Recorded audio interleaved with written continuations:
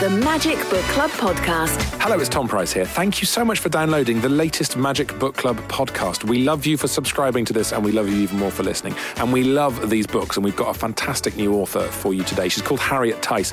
She's got a book out called Blood Orange, and in fact, I've just finished the interview with her. She's just left the building. So I have to say, first of all, she's fascinating. It's a really interesting listen. The book is brilliantly good.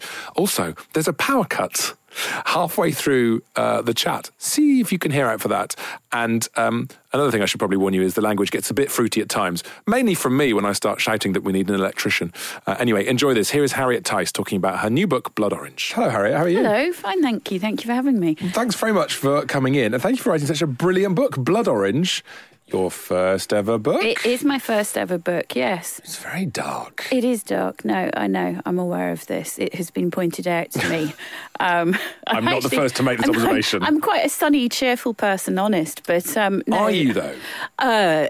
On occasion. It depends. I definitely do see the dark side of life. And I've always found the dark side of life probably more interesting.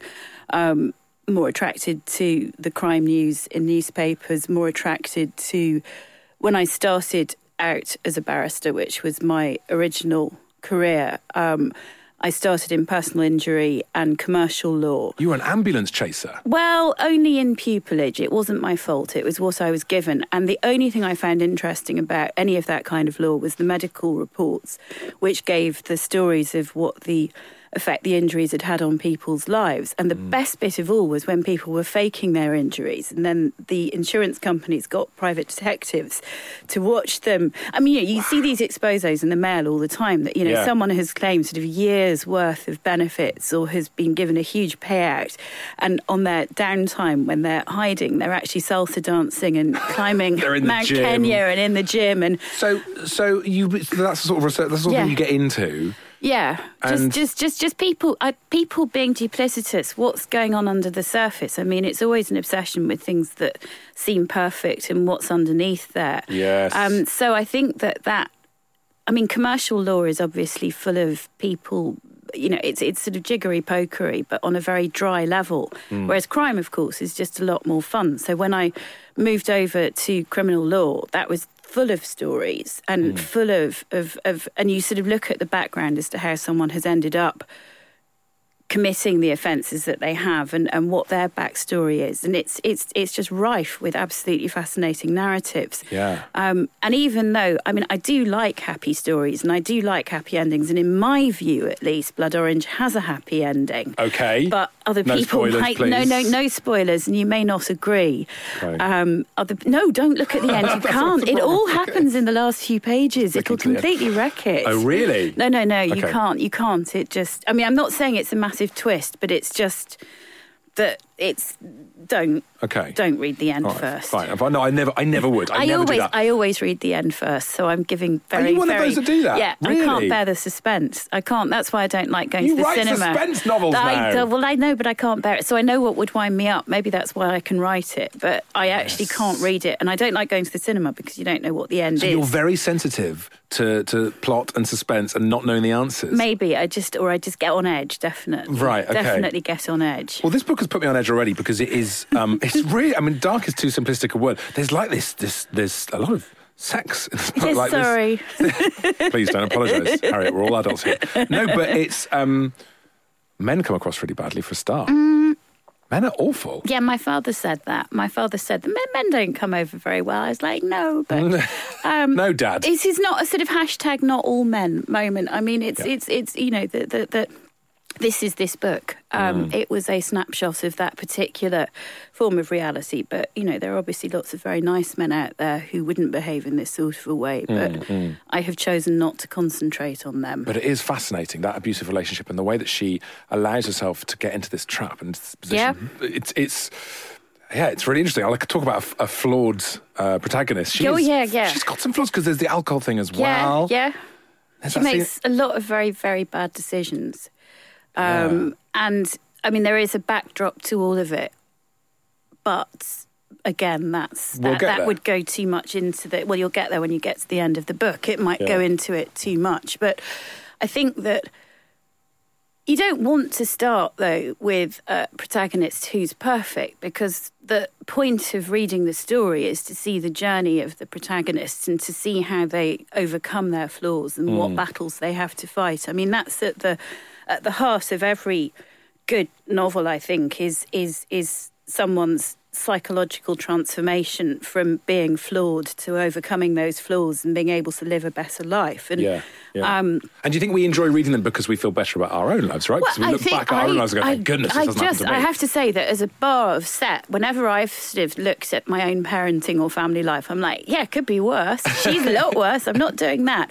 But equally, I have to say, though, that it was deliberately written in a way that it looks as if she's absolutely terrible. But actually, if you take aside the morality of the situation, which, I mean, of course, is not easy to do, but at no point does she actually, in the opening scenes, which is what everybody seems to focus on as what a terrible mother she is.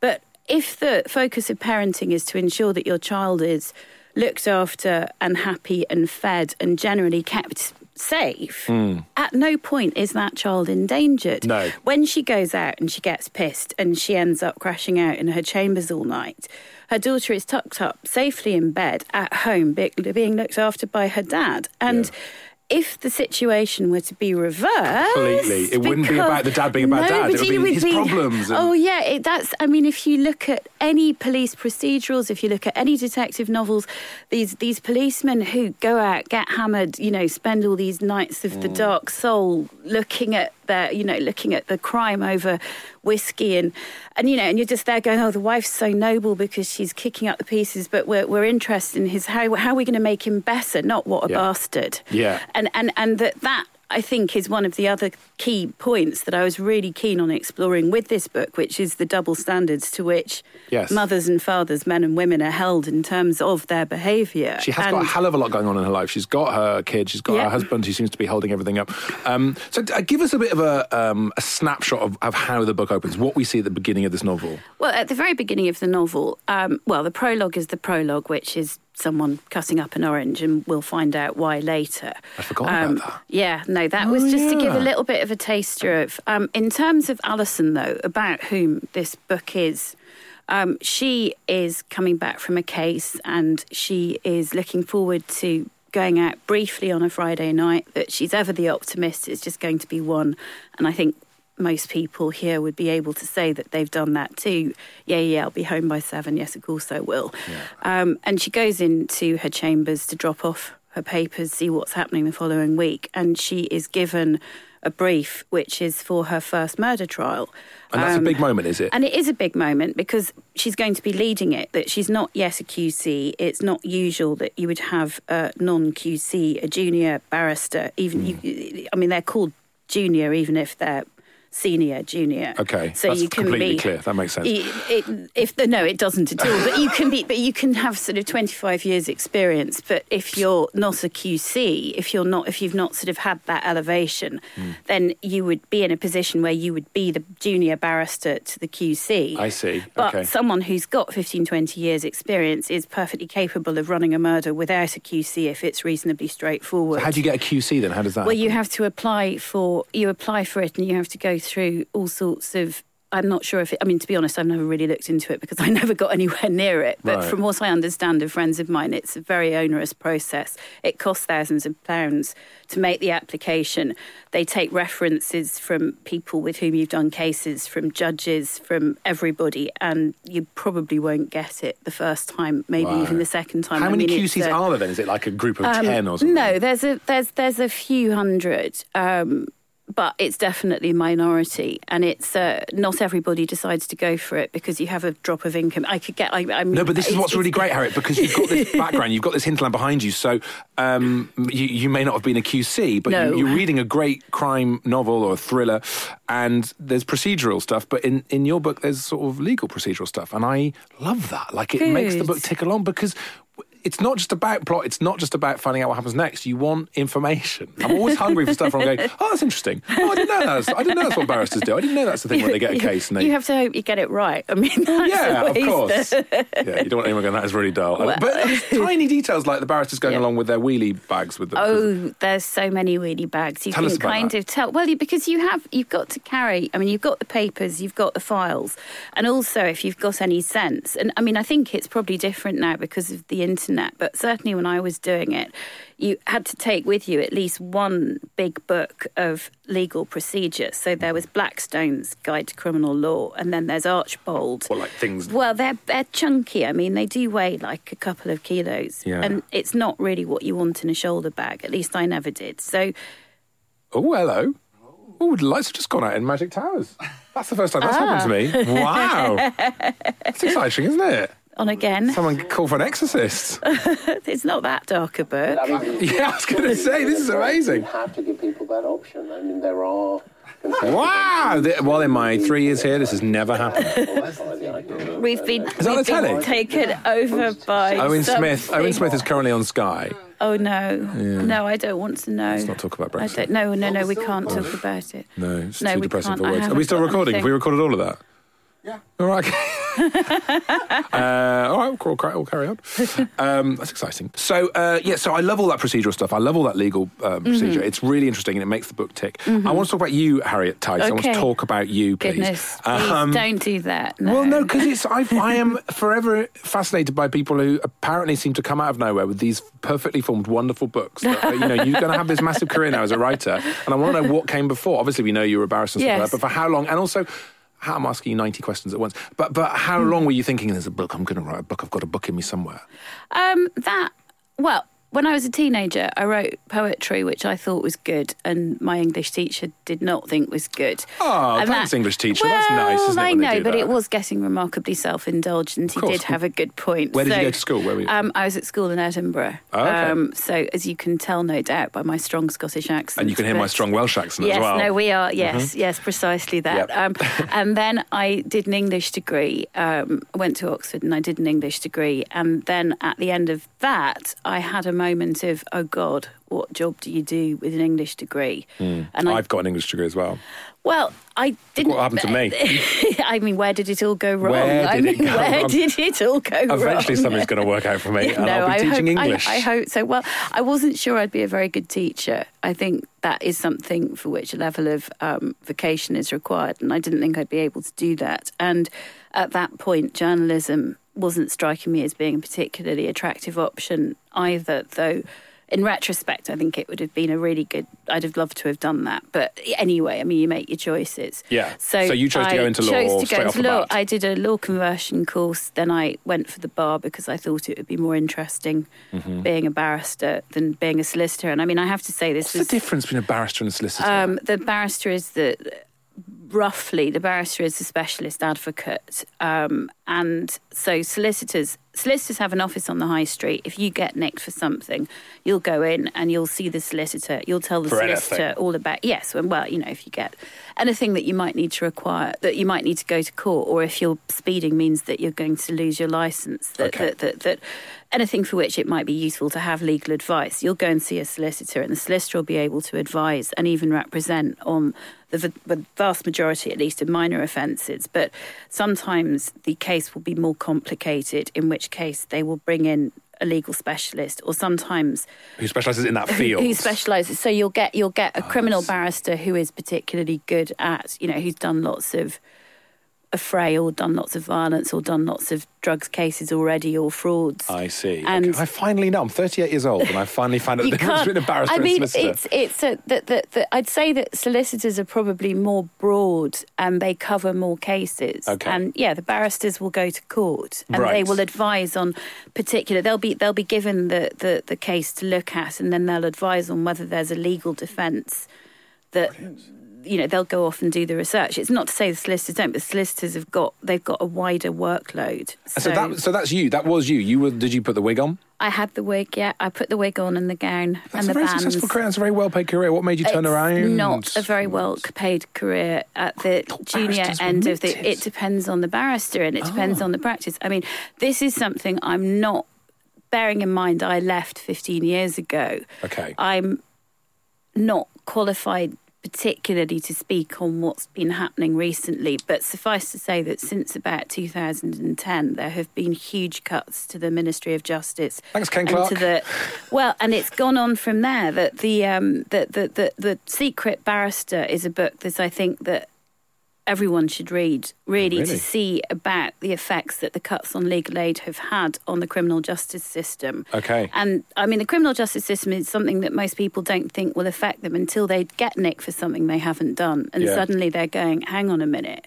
I don't qualify for legal aid. I can't get a solicitor without paying for it. And then they've paid out tens of thousands of pounds for their representation, which gets them off the thing they haven't done, and then they can't even get it back. So that's that. That's that money gone. And that could happen to anyone. So that's the Secret Barrister. The Secret Barrister is he or she is an anonymous practitioner, so working and has written an absolutely swingeing diatribe and attack on what the current situation is. So one of the difficulties is with the cut to legal aid that people are simply not being, you can work on a case for days and you can end up being paid well below minimum wage. Right, okay. And because there is this overall impression that barristers are minted, then it's quite hard to try and... People think because they can afford a gown and a wig, they must have loads of money. You can buy them second hand. It's not.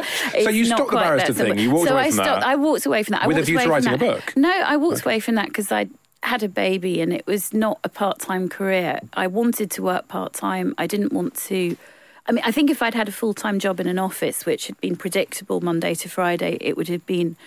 Then I could have made proper arrangements for childcare. But the nature of criminal work in particular is that the work comes in almost the night before and then you have to go off to Nottingham for 3 weeks to do a gun trial. And this is kind of what we see happening with Alison, isn't it? That it's something, I mean, there's a huge rate of attrition of women who leave the bar post-children because it's so hard to bring in any predictability on something that has been, for the start, predicated on availability of people to travel at the drop of a hat. Yeah. So...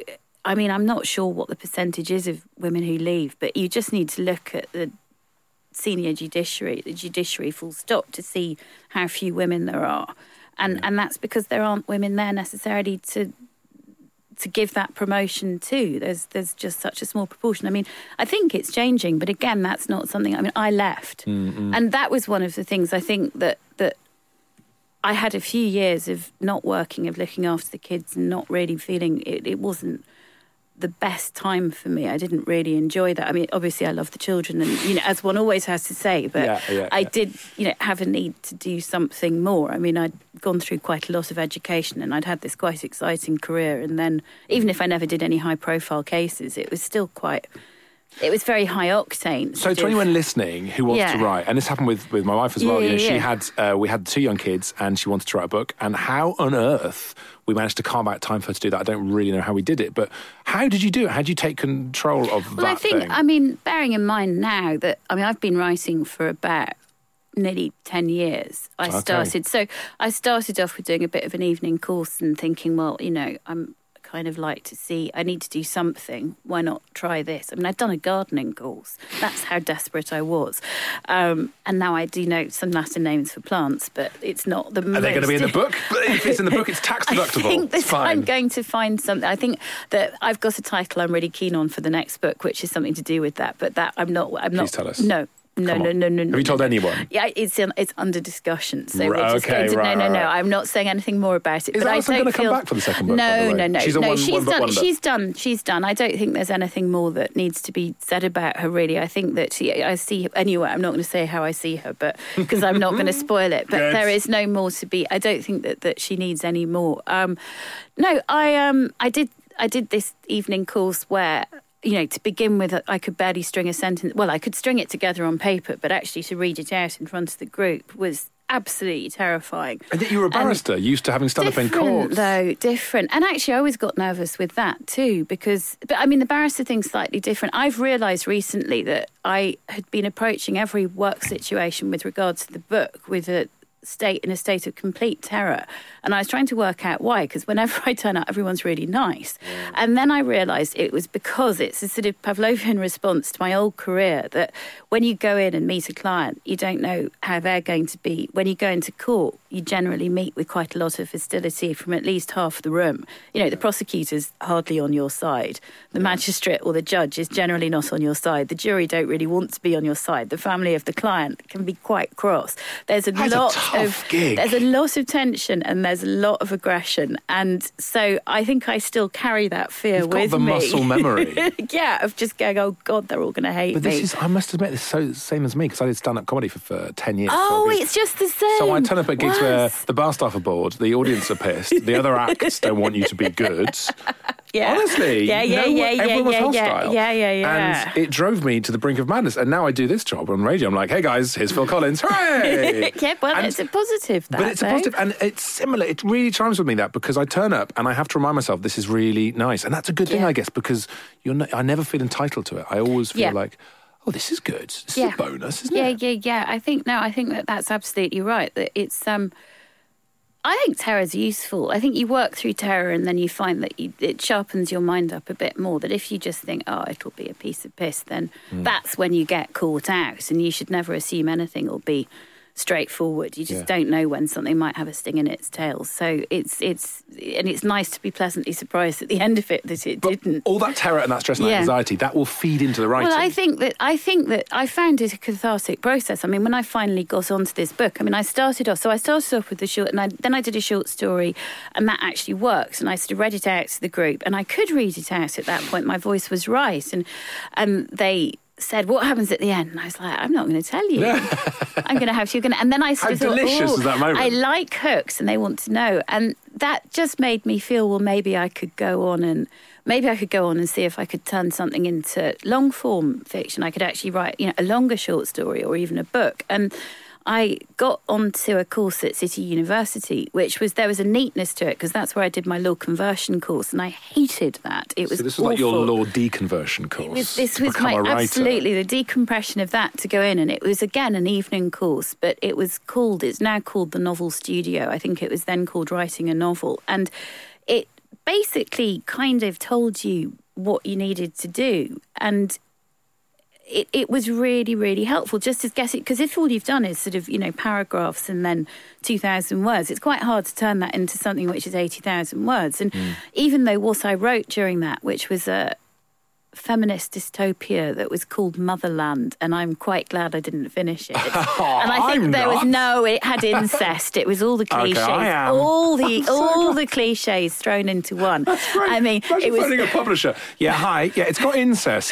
Hello. No, I don't think they would have been so keen. But I mean, it was a really good exercise in doing that, and then so that sort of got me starting to think, well, maybe I could do that. And at the end of that course, there was a reading to agents, and I had a couple of agents asking if they could read it. They'd just sort of seen 3 paragraphs, and they wanted to read what I'd written. And that was no, but they're all sort of semi-constructive no's, as in, you can write. Yeah. Let's see what keep else. Going. Yeah. So that was a good keep going. And then I finished a psychological thriller, which had bits of okay in it, but it was all over the shop. Any incest? No incest. Goodness no. No cement gardening here. Thank you. No, and it wasn't quite like that. It was people who hadn't known they were related, and that happens. But let's not. Get into that. Yeah, I don't think we're doing that. No, I think I was quite glad to leave that behind, and so I finished that, and that I sent out to agents, and I had a list of the people I wanted for representation, and of that number, 6 of them, I think, wrote back and asked for the full manuscript. Which I was really chuffed. Good. No, I was so chuffed about that, and it was a real boost. And the no's that came from that were good no's. They were constructive no's. They said what they thought I needed to do to make that book better, and they had enough kind of complimentary language to make me think, I'm on an upward trajectory. And that wasn't this book, was it? No, that was a different book, right? Okay. That was a different book. So I then thought, okay, but I had gone through the people I'd really wanted to represent me, and I thought, well, I think I can do better. I think I can see what the criticisms are. And then at that point, I saw that the University of East Anglia was doing a master's. So, I mean, obviously I'd seen their prose fiction, their sort of proper literary one, for ages, and I'd looked at it and I thought, but I don't want to write short stories, and I don't want to do ludic, and I don't want to play with different forms. I know I want to write psychological thrillers. Commercial, successful, big books. That would be the hope, at least. Yeah. But I didn't want to go and do something in an alternative form with no punctuation. I knew that. And that's, I mean, I'm being very simplistic. Nothing wrong with those books, They are marvellous. Of course. They are marvellous, but that's not what I write. And then I saw that they were starting 2-year part-time MA that was specialising in crime fiction, most of which was done online. So there were 3 residentials a year, so you went up and stayed there for 2 nights. Okay. And then the rest of it was all done online. And so this gets to your question about how I managed to wrangle time out of, my children are quite a lot older now and they're at school, so there's quite a lot of time. You just work when you can. Yeah. There's not, you can't that takes discipline. And you say that. People sit down and check Twitter and Instagram before they know I do that. Pick up time. I know, and I do that an awful lot. Well, listen, I'm really glad that you do sit down and you do get these books written, because Blood Orange is magnificent and everyone's talking about it already, Harriet. I think it's going to be massive. It's for fans of, and you probably hate this bit when everyone says for fans of, but if you like The Girl on the Train, if you like... I'm so sorry, it's true though. No, I'm not making... I mean, I find the comparisons not in it. It's an amazing comparison, and you just sort of go, but they say it about so many books. I know, exactly. It becomes meaningless. But Apple Tree Yard, it really reminds me of Apple Tree Yard, which I have to say, an Apple Tree Yard I absolutely loved. Yeah. And that part of why I came to write this was when I read the acknowledgements of Apple Tree Yard, and Louise Doughty had spent 6 weeks, I think, or 4 or 6 weeks at the Old Bailey with a barrister, and she'd observed a trial from start to finish, which, you can see from the trial of Yvonne Carmichael that she obviously has, she knows what she's talking about. Yes. And I looked at that and I thought, hang on a minute, I don't need to go and get someone to let me in. I've had this experience. You're already in. Why am I avoiding it? Why have I not been writing about this yet? And I just thought, sod it, this is what I'm going to write about. As an approach, that's a pretty good one. Sod it. Listen, Blood Orange is fantastic. It's one of those books where you have to put the rest of your life on hold for a couple of days while you read it, because it is that good. Harriet, thank you so much for joining us. Thank you very much for having me in. Book Club. Nice to see you, and good luck with all the tours and all the things and all the stuff. Thank you. Yeah. Yes. No need for a wig and gown when you do your reads. No, thank God. Well, maybe a wig, but you never know. Thank you so much. There you go, the wonderful Harriet Tyce and Blood Orange. It is a good book and it is really compelling. And as I was just saying, it is like you have to suspend the rest of your life while you read it, which, as we all know, avid readers that we are, is a very delicious pleasure indeed. Thank you so much for downloading the Magic Book Club podcast, and hopefully we'll be back soon with some more of your favourite reads. If you enjoy these podcasts, could you rate and review us? Is that all right? Well, take a sec. Just say something nice. That'd be good. And give us, some stars. Doesn't matter how many. More than 3. Thanks. We'll see you soon. Thanks. Bye.